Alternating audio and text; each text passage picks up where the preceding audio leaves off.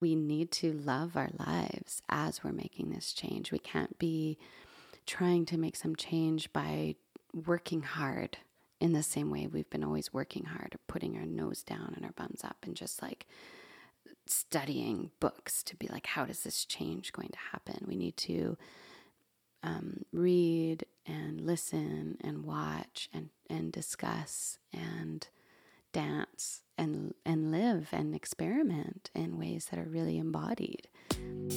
This is I Have My Reasons, a podcast highlighting stories of human resourcefulness, resiliency, and growth. I am your host, Deandra Day. Today on I Have My Reasons, I'm sitting down with my friend Robyn McLean. Robyn is a podcast host. You can check out her podcast in the notes, Weaving the Future.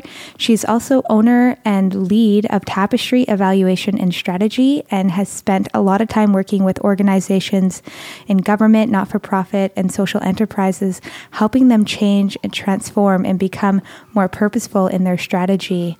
So today we're going to talk about community transformation and growth. I really hope you enjoy. This part of the room looks very clean, and then you look over to the child side of the house. This is our first podcast in the home, which in some ways is really convenient, but on the other hand, I mean, you have a little one. It's like, we're going to have a camera in our house. We have to clean. Right. Yeah. Yeah. Which can be a good thing. Yeah. I guess. Sometimes it's good to have a reason. To clean. Yeah. Yes. This morning I was thinking, Robyn is one of my friends that I don't really give a crap if my house is super clean. I'm really glad to hear that. I remember you saying to me, I'm not a very good homemaker. Though I've been happy this week. Doug's been gone, my partner, and the house has actually been cleaner than it ever is. What is that saying? I hire a cleaner. Yeah, I was like, I guess it's all him, even though I know it's not.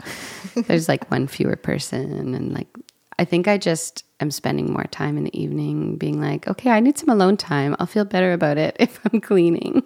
Yes. Yeah. I actually like cleaning. I mean, we don't have to go down this tangent, but,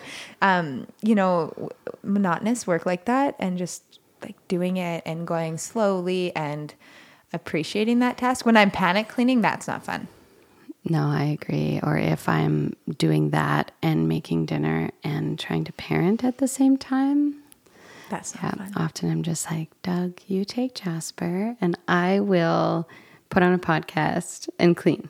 Yes. And that seems really nice. That's like a treat. I agree. Yeah. Yeah. So thanks for being here, Robyn. Thanks for having me. I'm so excited. It's been a long time coming. We've been talking about this, and it's been a long time since I've done a podcast episode, and I think you're number 10 actually. Oh, wow. Which is really exciting. That's special.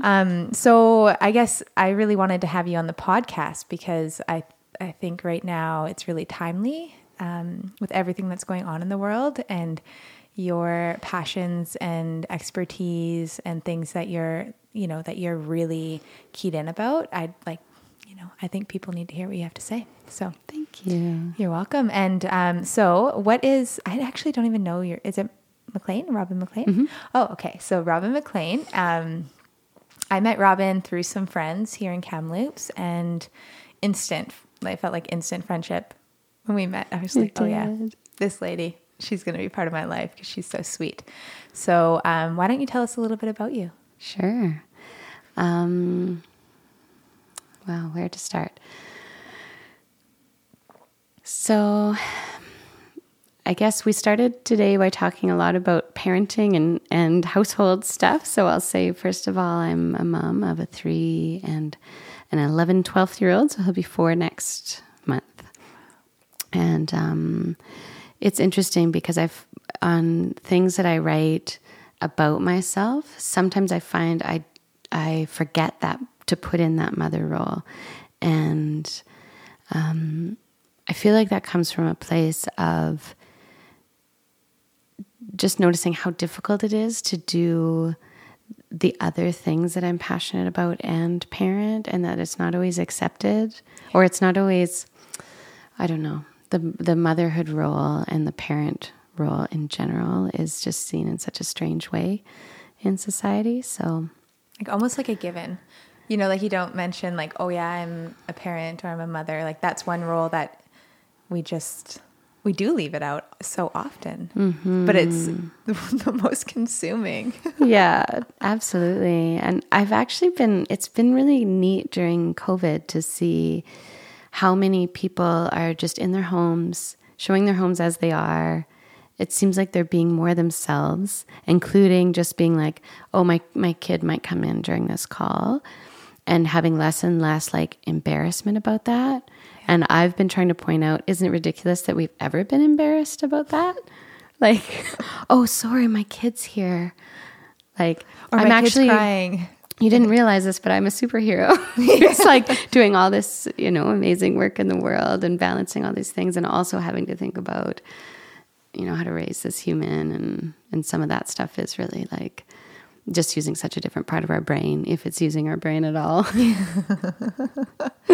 Yeah, that's a really good point around COVID that, I thought about this so much in the beginning, how it pulled us into our homes in a different way, even though it wasn't necessarily slower because many of us were now at home parenting and working. Family all of a sudden became more of a center again. Mm-hmm. And I don't want to say that wasn't hard on us, with kids and working, but it just changed things. I don't know if it changed things for you, but I don't know. I started being way more active in certain areas of my home life that I hadn't been for quite a while, like baking, Me too. Gardening, doing things that I had just kind of thought wasn't as important as like working and socializing and being out in the community. Yeah, absolutely. Okay, and so you're a mom. I want to so get I'm a back mom. to you're Yes, a mom. What I else tangented. Are you? No, I did too. You're a mom. What else are you, Robyn? So how I've been thinking about myself a lot lately is just someone who's really interested in change and transformation and all of the ways that looks. So in my professional life, for about 15 years, I've been doing program evaluation, which is working with people in government, not-for-profit, sometimes private business as well, who are trying to make some kind of change in the world, usually change that looks like social good of some sort.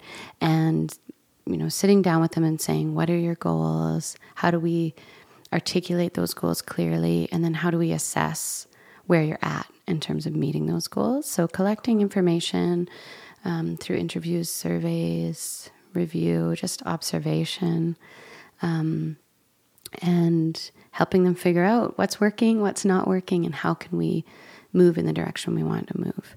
So the pretty much the minute I discovered that was a field, I was drawn to it. So I had been doing some research and finding I just liked the tasks, but didn't really like the research world.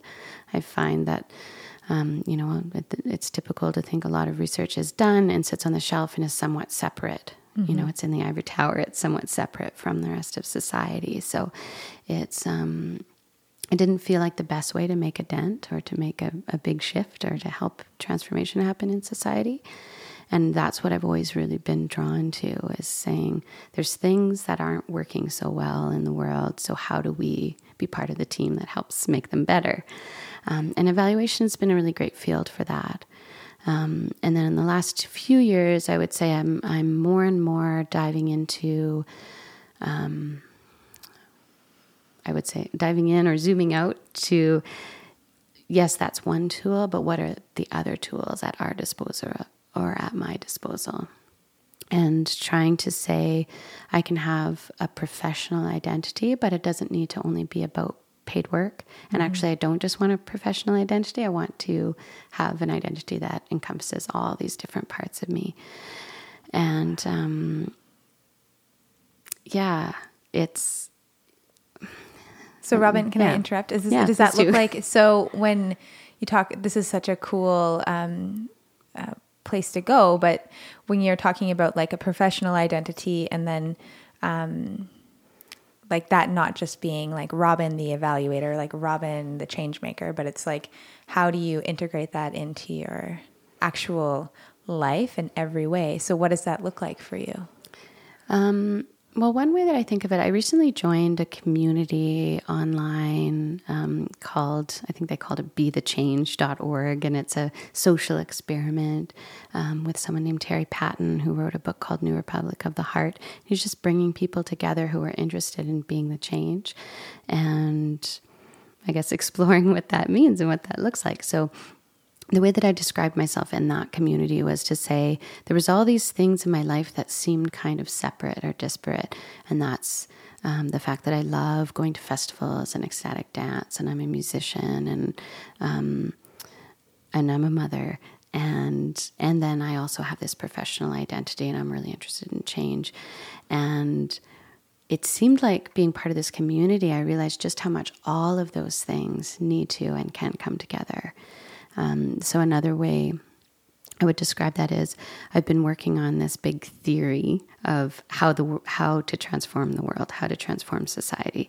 That's my big kind of passion project, where everything that I'm interested in is kind of gelling into one. So you're master theory. Oh, that you're braining, that you're creating.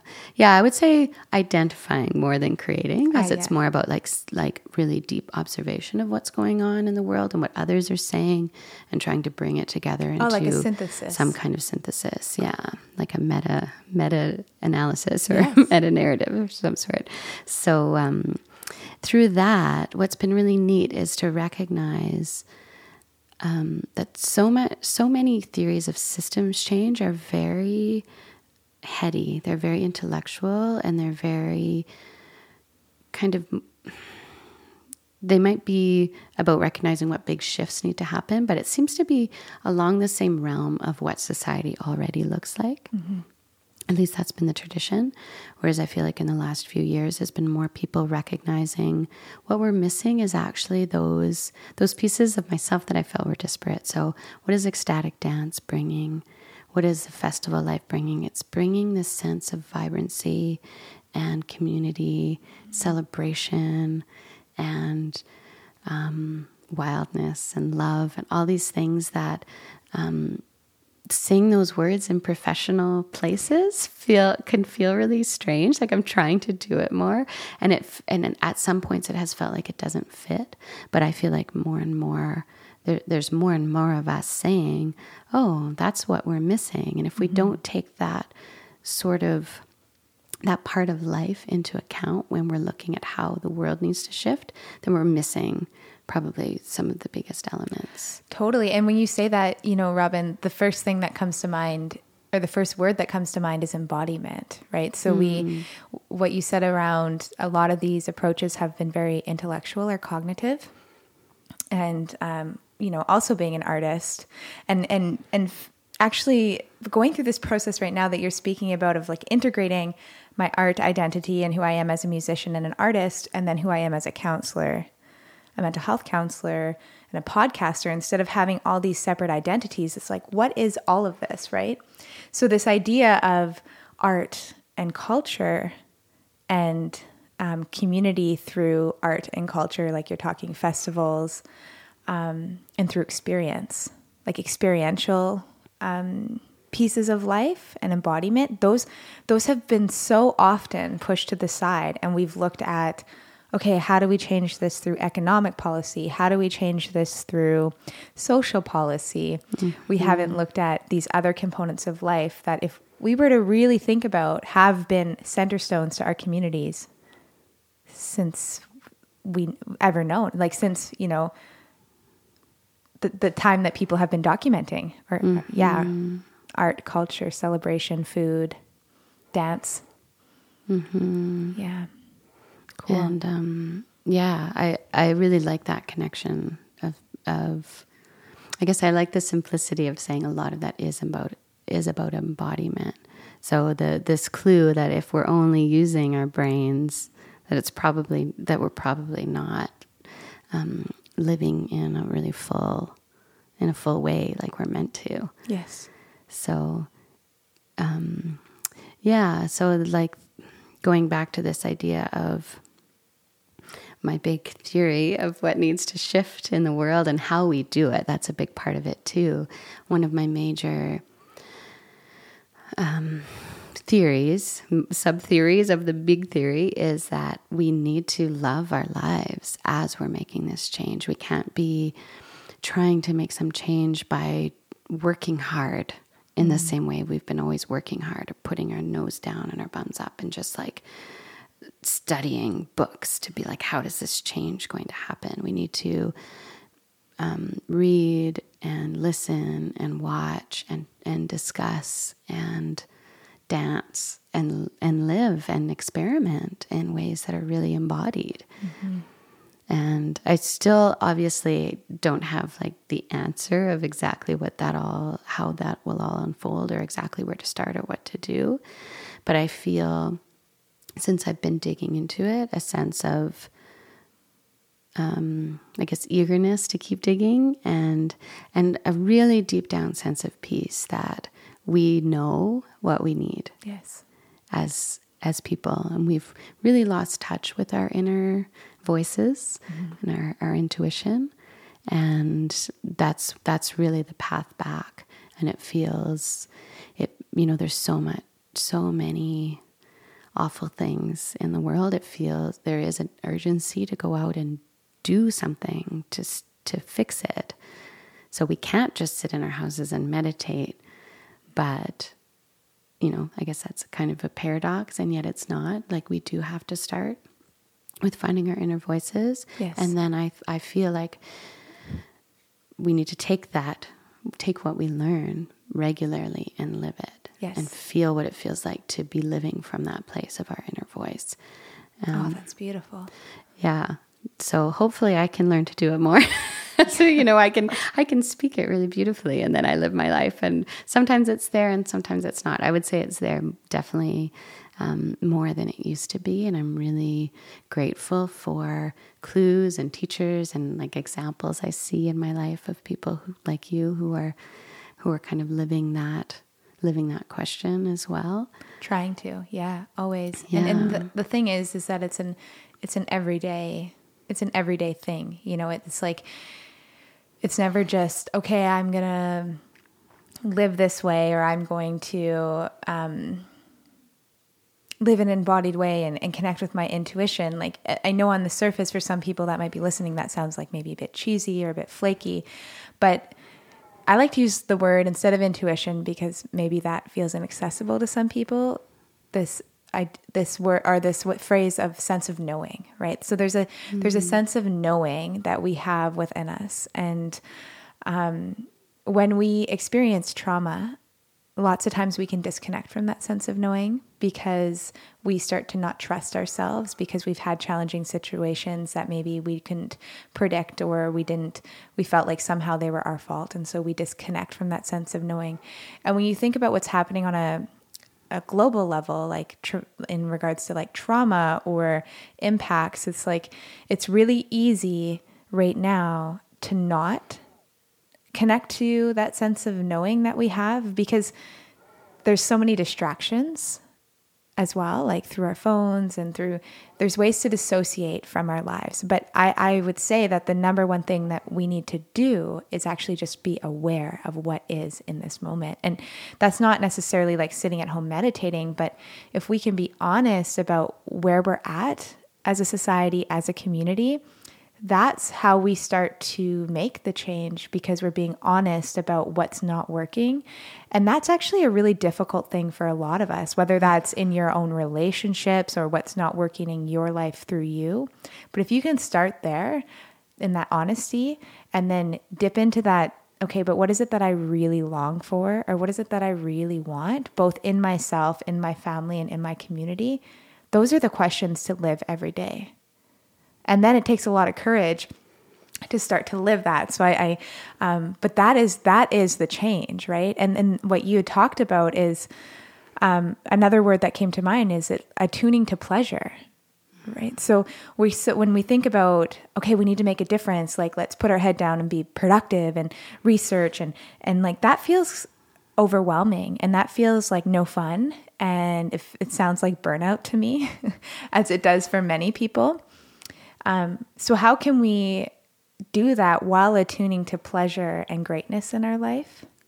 Because through that pleasure and fully living, like you said, that's where we're going to feel inspired to continue to live in these ways and to make the change. But if we're pulling constantly from a place that there's no resource, because we're not filling up ourselves, our souls, or whatever, however you want to say it, we're not going to last in this transformation of community. Mm-hmm. It's really beautifully said, and it's such an important lesson. And I feel like the way that we've been taught, that we've been shown and told we're meant to live is so different than that. And so my experience from hearing that message of you deserve pleasure and pleasure is protest, and then trying to live that way, it's so amazing to see how much guilt and confusion comes up when I do it. Like this past month I turned 40, and I was so, I mean, even this word shows how I'm seeing it. I was so indulgent. Like I asked for what I wanted. I got what I wanted, and then more. And then I gave myself more. And I'm getting emotional just talking about it because I didn't allow myself that in the past. And it's just so sad that we're all doing that to ourselves and to each other. And it wasn't even huge things that I was doing. I was just, taking a little bit more time off of work and taking time to be in nature and taking time, a little bit of time away from being a parent, because my husband's away now, and he knew that it would help me to have some time of my own. And, taking time to think and meditate and write and read and all of those things. And yeah, the interesting thing is some of those things that I did costed money, but most of them didn't. Yeah. Just time. Yeah. And intention. Yeah. Yeah. So there is actually a book called Pleasure Activism. Oh, cool. Yeah. Have you read it? I've read pieces of it. That's kind of how I do this. That's also do my research. I realize I have about 6 books on my iBooks that I've been reading for a couple of years now, and I just flip them open. I take in some things, and I spend a lot of time integrating. And I as I've been doing this project of a big theory of change, I keep finding myself telling myself, you need to sit down and do more research. You need to make sense of those things. And then sometimes I do sit down and I have organized what I've kept track of all along. And I'm like, I learn through osmosis or diffusion. I learn slowly and I integrate slowly. And all of it has come together into something that I've made sense of. I'm not like fire hose.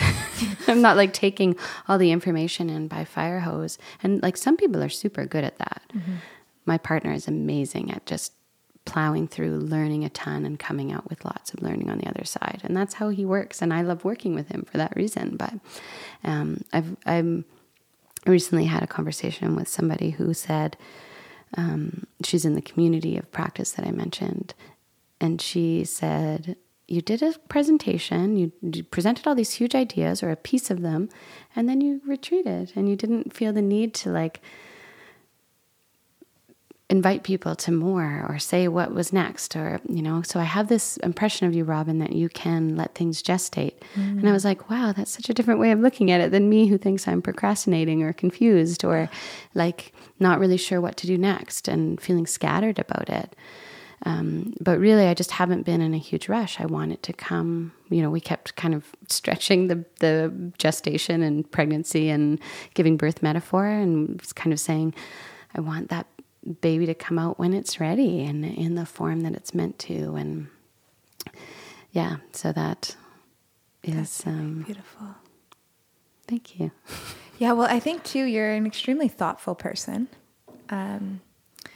Just from my experience of you. And so that doesn't surprise me that this is your approach to what you're synthesizing and what you're trying to offer to the community in regards to an idea of change and an idea of how we might go about transforming our community. One of the things, Robyn, you said that I wanted to talk about is, I can't quite remember what it was that you said, but we were talking about like living from here and not, or that we have the tools and we know how we need to do it all, right? And so one of the thoughts that came to mind, and I acknowledge that things aren't always linear, but this idea of evolution, right? And so when I think about where maybe our parents or our grandparents were at, they needed to be in the productivity survival mode. Well, maybe they didn't, but they were, right, for the way that the society was set up, and because they were there, because they did that, right. So I think about my grandmother. They didn't have a lot of money. They were quite poor. They had a lot of focus on survival, and even throughout my mom's childhood, it was always like gardening and doing all these things, and so it had to be very productive, and there wasn't enough time for these types of ponderings or conversations, because they just needed to get food in their bodies and survive. And then I think about where we're at now, and now we actually have the space. So this idea that like maybe we've been in that cognitive productivity stage because that's where we needed to be. And before that, maybe it was more that we were, as human beings, more like celebratory or connected to the land. And so we've gone through this place of being more connected to the land and more community-based and celebratory. And then we've gone into this stage of human existence where we've been highly productive, and the agricultural industrial revolution. And then now we're at this place where we have both this cognitive capacity, and then we're all being called back to this place of, okay, now we have to connect back to the land. And what do we need to do to feel connected and to heal the earth and or not heal the earth, but heal with the earth. So that maybe this is just a stage in evolution where now we've had those tools, we've kind of separated, we went into this more cognitive place, and now it's like, okay, the next step is integration. We have the technology, we have the knowledge, the ability to study, to research, and then now we're going to connect into those more ancestral places of like dance and embodiment and connection to the land and our ancestors, and in doing that, that's the next place. Mm-hmm. And I feel like that's a really nice way to look at it. And some people seem to feel like either humans are a parasite, and this is the way we're meant to be, is parasitic and not helpful for the earth and not in tune with it, with her. And, I think there's a few different theories floating around about it, or that maybe just that we've kind of gone off the rails and we need to actually fully go back to the way we used to be. And I'm more along the lines of what you're saying, where it's like there's things that we've learned now. I feel like we've kind of not just seen, but lived like how much separation there can be, mm-hmm. and recognize that this isn't what we want, and this isn't good for anybody involved, including the people who are, swimming in riches because of it. And when I'm constantly thinking from this place of human development, but when we look at children or humans in general, we always have to brush up against boundaries, or there's natural consequences, right? That's how we learn. And so, Joni's going to jump on the couch until, and I'll say to her every time, don't jump on the couch. Sit down. Mm-hmm. Well, it wasn't until she jumped on the couch, fell off, and hurt herself. Well, now she's cautious to jump on the couch. So that might sound simplistic, but like if we were to apply that to a broader, societal perspective, it's like our pendulum has swung. We've focused a lot on money, productivity, resource extraction, external information, consuming external information. And we're hitting a boundary where we have a virus that has now come up because of, all of our travel and all of our overly globalized world. And that's a sign. There's other limits that we're hitting, right? Like fuel limits and economic limits. So I think that this is actually quite natural for us to hit this limit and go, oh crap, that's not what I want, and we have to learn from it. And that's how we learn. That is how we learn. And it's how we've always learned. And other animals learn that way too. So I just like to see it as a natural process. And yeah, it's uncomfortable, and, you know, we've done some damage, but it's how we learn. Yeah. Yeah. Yeah. I think that's a really good way to look at it. And I think it's also important not to over idealize it and not assume that it's linear, because I think that I've also seen some people point back to societies that had similar obsessions with riches and external things, and you know, people are talking about right now as the sixth extinction, which is a book that I haven't read, but what is that? The idea that there's been extinctions in the past of the human race, like the Mayans, and I can't remember the other cultures that they list, but where we can see in the world a lot of relics that are from those cultures and evidence that they sort of went too far and then were wiped out or wiped themselves out, and that we're on a similar trajectory. And again, to me, that's another theory that's like good to keep in mind, that, you know, if we don't fully understand what has been done and in the past and what mistakes were made, that we run the risk of just assuming we're different, and that things will just sort of flow as they're going to flow, and everything will be okay. And I don't feel like we're doomed, and I don't feel like we can just sort of sit back on our laurels either. I feel like the middle ground, if you can call it that, is more like what you were talking about, of recognizing we've hit a limit and we've also come really far in other ways. So how do we use what we've learned and bring all of those things on board to bring about the change we need to see? And doesn't that just feel better? Like, you say that, right? And just as you say that, there's a burden that's lifted off my shoulders when I think about transformation, because, or change in our communities, because we talk about it.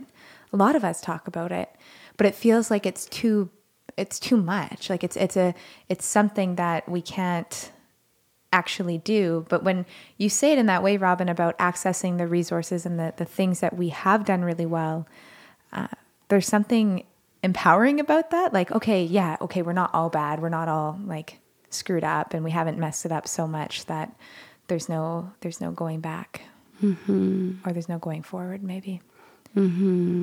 So I have a question. So in your theory of change that you're synthesizing, I'm interested on what you would say around like, what are some of the simple things, or maybe not simple things, but what are some of the things other than like attuning to pleasure or dance and festivals and like living your life? What are some other things that people can like work towards or try? So one of the first steps for me, I feel like I've implied this already, but I'll just say it in a slightly different way, is really tuning into our inner knowing. And to me, part of that is about healing and recognizing the traumas we've had and where we're dissociating, as you mentioned, and being able to engage fully in what is here and what is what's happening in the world and what's happening internally. And another piece of that, the outcome, without being too sort of utilitarian about it, to me is about finding each of our geniuses. And genius is a word that I've heard Michael Meade use. He has a podcast and he has a number of books about this, that it's not about, you know, a handful of really smart people. It's about something that's inside each of us. That's like the gift that our soul is meant to give to the world. And it's a really beautiful concept. And it's one that, to me, is a way forward into transformation. And it's also the way our world will look and feel as we get into this new way of being and living. It's about recognizing that there's not just a handful of ways to be exceptional in the world, the way that sort of the society tells us there is. There's not just, you can be rich, or you can be beautiful, or you can be really smart. and there's more than that, but there is a simplicity right now to what we accept as being, having status or the best way to be. Whereas I think a more true way for society to function is we're all living our truths, or living the way our soul wants to sing out or express itself, and that those things will very naturally, all the different souls and geniuses will very naturally work together in a way that creates a harmony that the world needs. So the more work we can do to tune in and say, what is conditioning that tells me how I should be living my life and what I should or shouldn't be doing, and what is actually my soul saying, this is what you want to be doing. Mm-hmm. And, there's a really simple quote I remember seeing on Facebook years ago that was like, don't ask what the world needs, ask what you want to do, because the world needs more people that are doing that.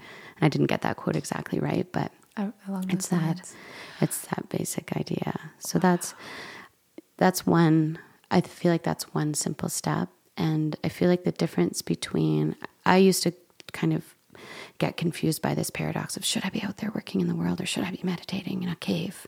And like really in my university days was studying, I studied philosophy and psychology and political science. And it was like, there was like a couple of really different theories of what's the best life to live. And this idea of self-healing or self-work or enlightenment, I think is the word I'm looking for, always seemed to come down to divorcing yourself from society. Renunciation. And I always rejected it. And what I've really come to is embodiment, just as we've talked about, that there is a whole lot more enlightenment, tuning in, meditation, inner work that I can do as an individual. Like, I'm one that tends toward kind of being in the outer world and not tending to my inner needs as much as I could. Mm-hmm. And I think there's a lot of us like that. And I think there's maybe some people who tend the other way. And I think we all need to kind of try to find that middle place where we're doing our inner work and then we're going out and living it. Mm-hmm. Just as we talked about earlier. Yeah. And, as you're speaking, Robyn, it's, for those that are listening, sometimes that can feel inaccessible, like doing our own work, or overwhelming, or that it's not as important as, say, doing that outer work, like going to work or attending to our family. But when you really think about it, the way that we engage with other people in our environment and in our communities is highly impacted by the way that we engage with ourselves. And for so long, we've disconnected these two. Like, you could be a certain type of community member, and then, you could treat yourself when no one's around really poorly.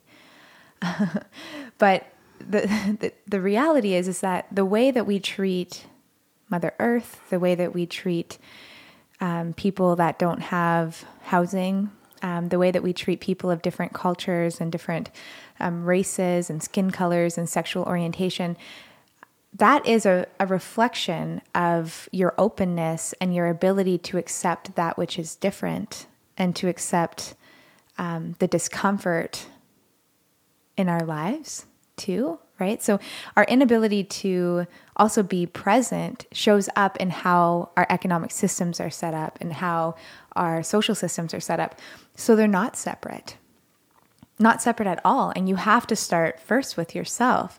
And I know, me personally as well, I've so often just pushed aside this idea of living your passion, or, I say it in this voice because for so long I'm like, oh, it's such a crock of shit, right? You just gotta make a good life and have good friends. But when I work with people in counseling, and I've been through this journey myself, it's when we're depressed or we're anxious or we're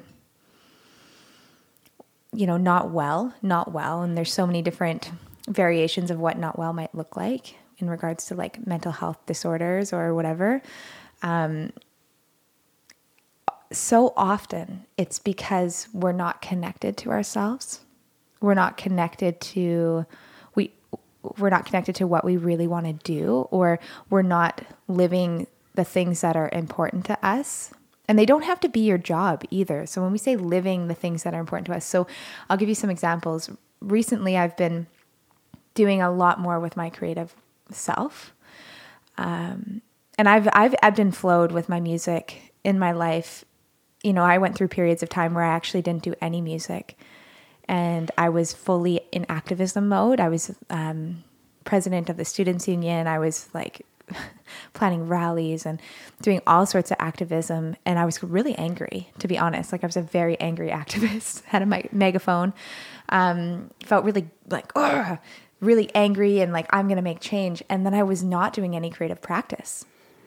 And what happened is I ended up having this like anxiety, panic attack, like ongoing anxiety. And then I started going to counseling and realized that, you know, my counselor asked, like, what do you do creatively? Well, I'm like, it's been 6 years since I've picked up a guitar and sang.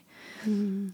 And so I sang for my counselor one day, and she was like, no, like, you have to do this. And I'm like, yeah, well, music doesn't make a lot of money. It's not. And she's like, no, you don't have to do it for work.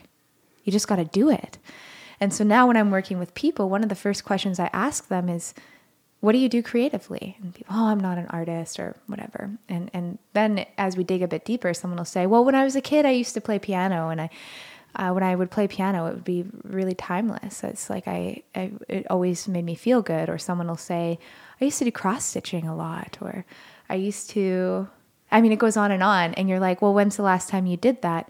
And when I encourage people to get back to some sort of pleasureful creative practice, sewing, doodling, whatever it is, they'll come back within a couple of weeks, and there'll just be a sense of ease within themselves. And that's not even looking at, like, say, the anxiety or the depression or the trauma.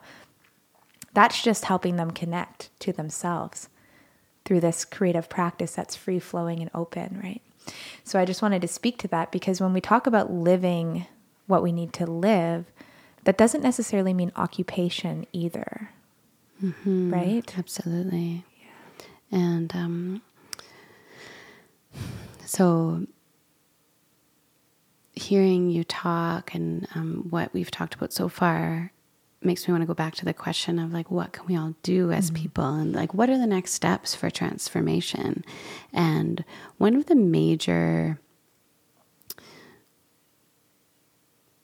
probably the most important things for us all to do is to get into a space of being able to collaborate with each other in a way that we're not necessarily used to right now. So the term I'm always using lately is transformational collaboration. So being in a space where we can learn with each other and learn from each other and bring our true selves together to say, what do we have to offer, in such a way that the whole is different, greater than the sum of its parts. And there's so many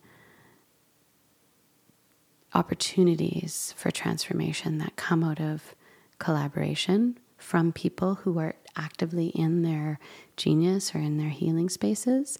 Not that we need to be healed or already in our genius. It's just people who are living in those questions, the way we talked about. And I've come to notice how different I approach my work, which is in the outer world, and it's not activism in terms of rallies and protests and fighting against the system, but it's trying to kind of either change the system from within or create kind of new systems that will slowly make the other ones irrelevant. And I recognize that the most important thing is for me to do that work in a calm, loving, spacious way, so that every interaction I have, I hope that people come out feeling inspired and calm and recognizing that they're okay, and that they're more than okay, and that there's a light inside themselves that they want to see burn brighter, and that you know, those things can come out in even the smallest of interactions. And I remember coming to that conclusion really early in my sort of adult life, as I was kind of searching for what my place was. And I was like, oh, I have to find the thing in the outer world that's the most effective. And I remember feeling a calmness, just being like, you know what, you'll find it. But in the meantime, just just be good in everyone that you interact with, and that will create a good ripple.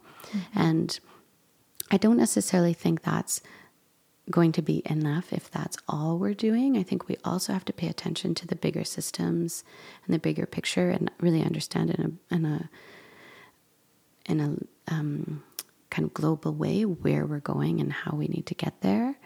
But we can't only do the inner work, and we can't only do that global work. So to me, it's about the phrase that I've heard said more often lately is whole systems change. And that's usually referring to like, we need to look at the economic, education, criminal, like all of those systems all at the same time. And that's true. But I think the other systems we need to look at is the system within ourselves and the systems within our families, our communities, our friendships. And one phrase I really like that I feel like captures this in a really simple way is move at the speed of trust. So when you're out there doing work in your community or in, well, really any type of work that's with people, and most of our work is, don't try to force some agenda or some change, or even if it's something that we all feel or know needs to happen, by leaving people behind. Because we need to embody what we want to see in the world as we're doing those changes. And I think that's the piece that's been missing a bit in sort of classic activism. And that I'm hearing, I have never really been in those circles, but I'm kind of listening in through different podcasts and things like that. I'm hearing that there's a movement that's trying to heal the resistance movement, and I think there's so much there for everyone to learn from. Yeah, and I just said need to do because I'm like, we need to heal that. Just having been, obviously not necessarily in some of the movements that are happening right now, but having been in other social movements in my younger days, is that there's this justification that kind of sits within these movements that like violence will somehow beget peace, right? That through being violent in our resistance, that's how we're going to get deep change. And I know that this is a very controversial thing to say, and I acknowledge that, because sometimes it feels like we have to be violent to be heard from systems. So like when I'm talking about violence, I'm talking about like destroying things and stealing things and, hurting others because we feel like the cause is bigger. And even though that might get us some change in small increments, I don't think that is the way, because violence does not bring, being violent in the name of peace is not integral. And I'm not saying that we have to sit back and like meditate, but there's ways, if we look at certain cultures and certain movements, there's ways that people have been active and providing resistance that is peaceful, that is celebratory, that is art-based, that is, and I think about, actually the first thing that comes to mind is First Nations people and Indigenous people, where resistance has always been through song, through prayer, through, peaceful roadblocks. What are your thoughts on that? I know it's a complicated issue right now. There's a lot of resistance going on in the world. Yeah, exactly. I mean, I've thought really similar things, and I've also tried to think or feel those things in a way that's not judgmental of anybody who is in the fed uprising, as I've heard it called, because that's completely reasonable and rational to just be so angry and fed up.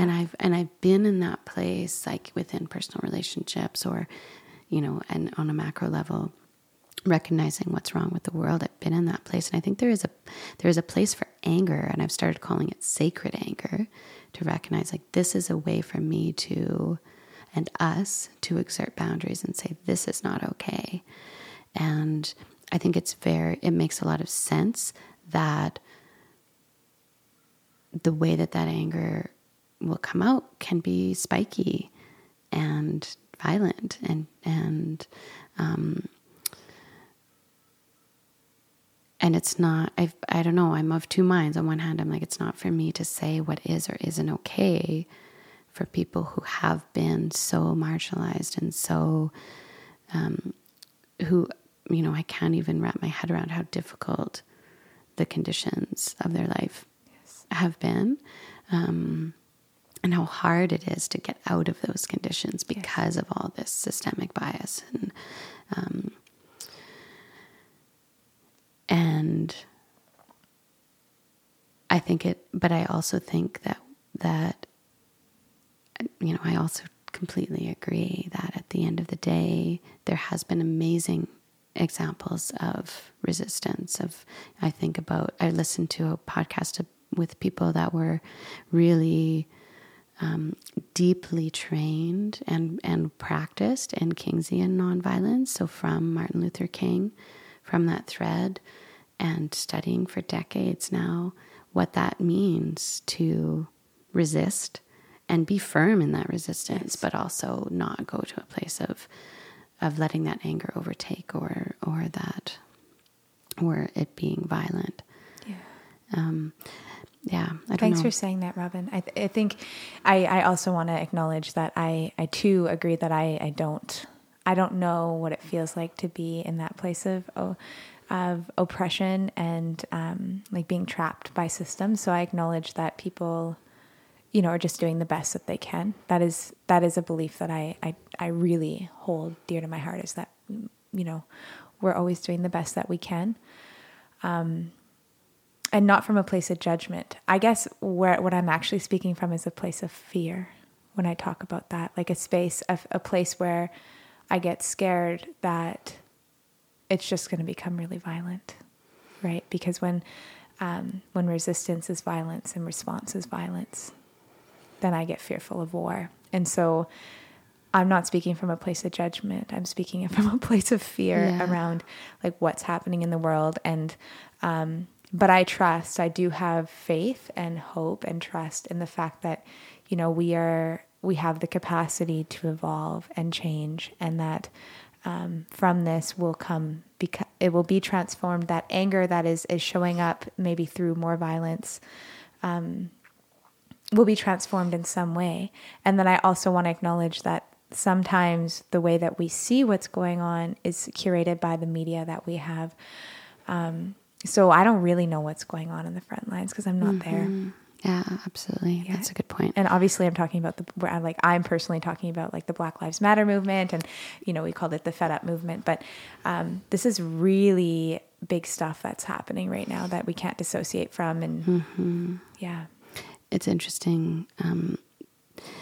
So I've started recording a podcast, and I'm slowly sharing episodes from people who ask. And one of the reasons I haven't really dove in, recorded more, and advertised is because I knew a lot of people doing podcasts or other sort of public figures during the month of June that just didn't release anything because they wanted to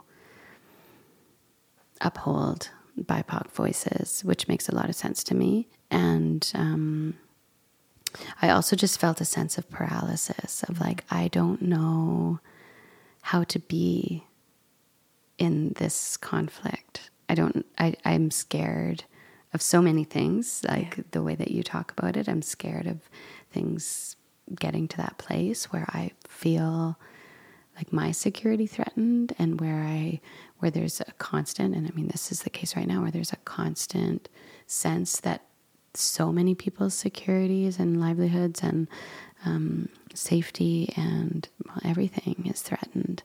And I was also just scared for my own sort of what if, there's not really a right way to be white right now. Yeah. Because it's, and I'm not saying that from like a complaining point of view, just more of a, we need to feel how deeply uncomfortable it is. And I just have a sense that I'm definitely not doing enough to fight against it. And I don't want to be performative either. Yes. Right. Yes. So it's like that. There's all these things of like, how do we move forward? Yeah. And what does it really look like?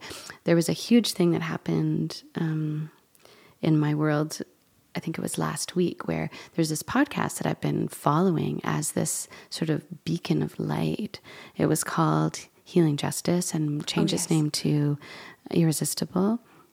And the host was a white woman who had been in movements for a long time, and she regularly engaged, interviewed people of color, and the whole project seemed to be a beacon of light. This is how we all move forward, and this is what allyship looks like.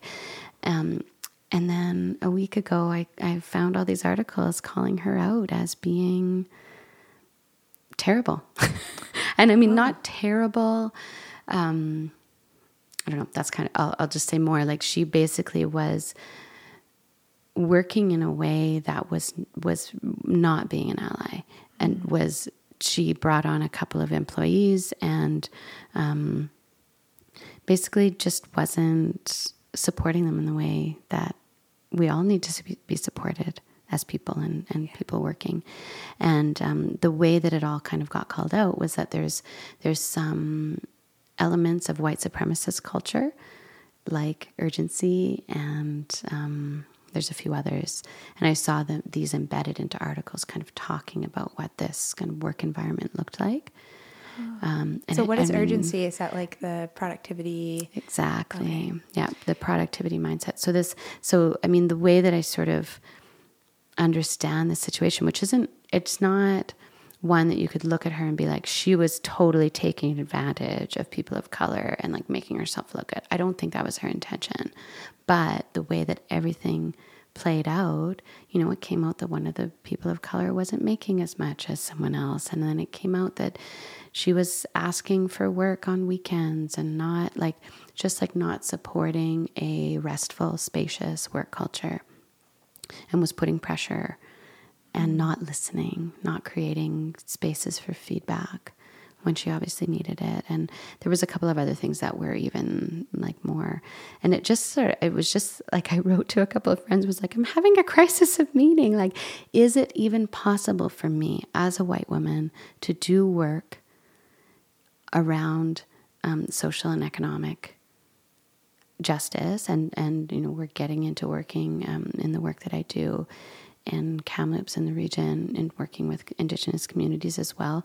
Is it possible for me to do that work in a way that has integrity and that is truly supportive? And I just had this moment of being like, is it possible? Should I even be doing it? Yeah. And I work with some amazing people, and I think the answer is yes, and be super careful and super reflective and super slow and super thoughtful and integrated. So as you were telling that story, I'm like, what I'm hearing too is that this podcast and this woman had that's that community work, right? So she's out in the community working in this one way, yet the integration of that way isn't happening in her business or in her personal life. So it just brings me back to what we've said. It's like you have to live it in all the ways, right? You have to be self-reflective. I shouldn't say have to. Sorry. I think that one of the ways that we can move forward is through integration of this reflective, mindful, intentional life in all aspects. Like we can't just be performative or be one way outwardly and be different to ourselves or in our homes or in our businesses. And so, yeah, that's really what's happening here. And where people are getting called out in not being integrative or not being integral or however you want to say it, congruent, maybe is the best word. And it's scary in the sense that like it can be demobilizing. Is that a word? Immobilizing. It could be immobilizing because you're like, should I even try? Because like there's a possibility that I'm going to screw it up and I'm going to get called out, or, so that is a culture that's showing up right now, this call out culture, this, but again, like, I guess the thing that is hard for me is the judgment in that, the judgmental piece of it, where we're being so hard on people as well at the same time. Like if we're going to bring light to certain issues, it would be really helpful if we were compassionate as well, and understanding that the humanness is experienced by all of us. Mm-hmm. And that the people that we're calling out or being critical of in the way that they're behaving, they also deserve compassion. Because when you think about when we judge people or when we're critical towards people, we don't actually support healing. We just support self-hate, more self-criticism, which is again immobilizing for people. So it's like when we're being really critical in general, or when we're being we're questioning things is probably a better way. I'm hopeful that we can start to be more like gentler in that. And I'm not saying not firm, like, hey, that's not okay. But we just need to be cautious to not, again, just create more hate. Yeah, I've come to that same conclusion. And you might tell I listen to a lot of podcasts by my references. Yes. Brene Brown's podcast is really wonderful. And she did a solo episode in the last few weeks. So maybe at the end of June, that was about shame, guilt, and accountability. And her the basic thing she was really putting forward is there's no place for shame in movement. Yes. That if we truly want change, we can't make people think that that is a way they are and that they can't change. Oh, it's beautiful, Brene Brown. And she's just so, I keep saying she's, a little bit annoying, but really awesome. Yeah, no, totally. I've had a hard time with her. I say annoying just because, I don't know, there's some things that she overdoes, and but she's just so herself, and she's so authentic, and she's so funny, and her truths are so well researched. Yes. And then clarified so clearly, which is a rare thing to find in people that dive really deep and then can just boil it down to something that we can actually access and learn. That's amazing. The idea that we can't shame people. I know you avoided the word can't, but it's like if we truly want change, it's counterproductive. Yeah, we can't to shame people. We can't. Yeah. What does accountability look like? And I've gone through this with my partner actually recently, where there were things that I've been so unhappy with in the years that we've been together. And it's nothing huge, it's nothing big. I'm still with him. I love him. And yet there's been things that he hasn't been able to hear from me because of a deep sense of shame, I think, in himself. So I've had to be very firm but kind in how I bring it to him, and I've learned it is possible and hard. Yeah. Because I haven't, I as the way that I am as a, compassionate person, I think I've backed off of it a number of times because I could tell it hurt him. And finally I was like, yeah, but who's hurting? It's me at the end of the day. So how do I just say, I still love you. You're a wonderful person. And this other thing is going on. And if you don't look at it, we can't change it. Yeah. And there's things I need to change and things both of us have changed. But at the end of the day, here's something we need to look at. And it's actually not the end of the world. Yeah. Yeah. And it rarely is. And we can support each other through that, or like, I'll love you through that change as well.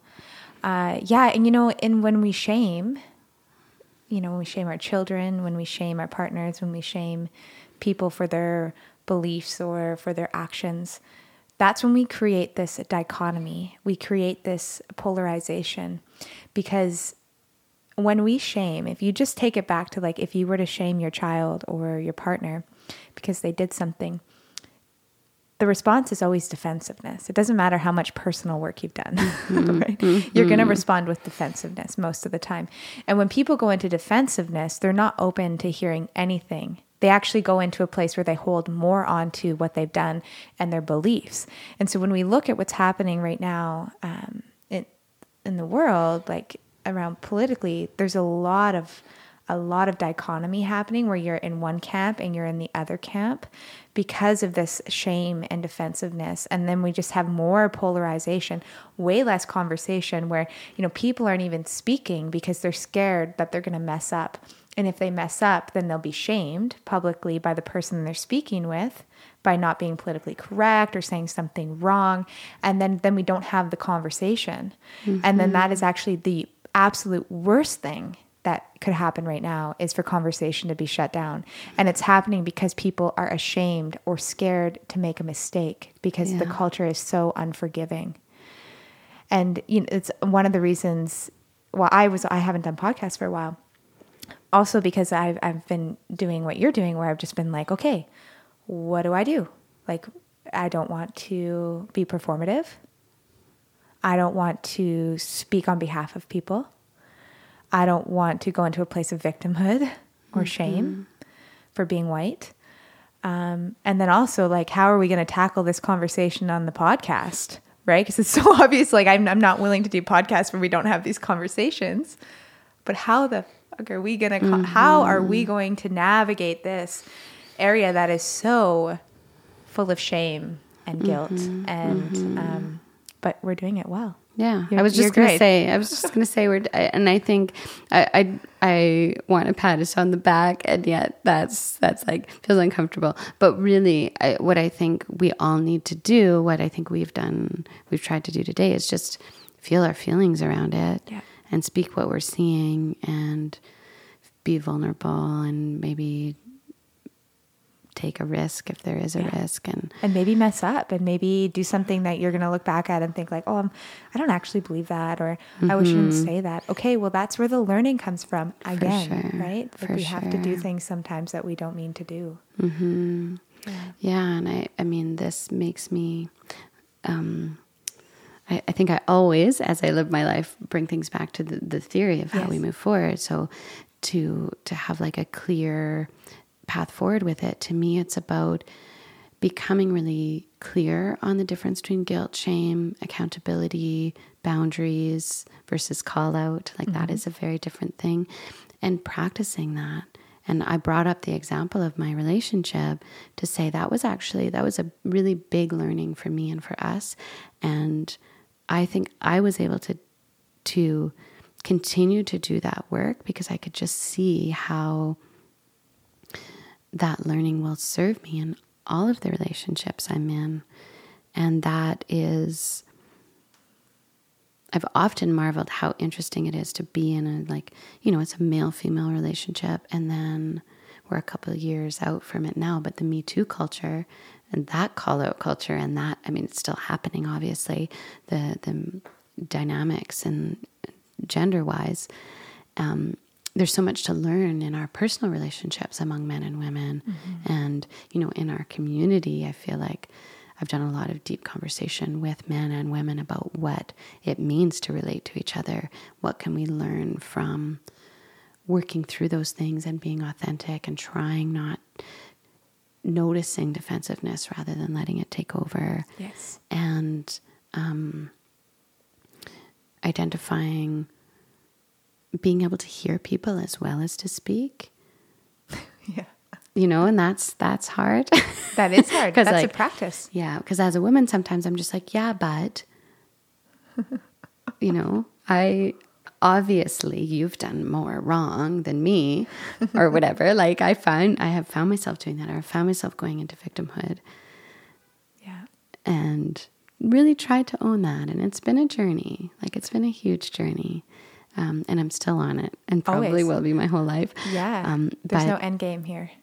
But living that question, to me, this is this idea of how we relate to each other. One part of it is transformational collaboration that I mentioned earlier, but we're not going to get there without doing deep collective healing as well, which is, we do our individual healing and we bring it out into the world, and then we repair relationships in a really deep way. And that, to me, is one of the pieces that feels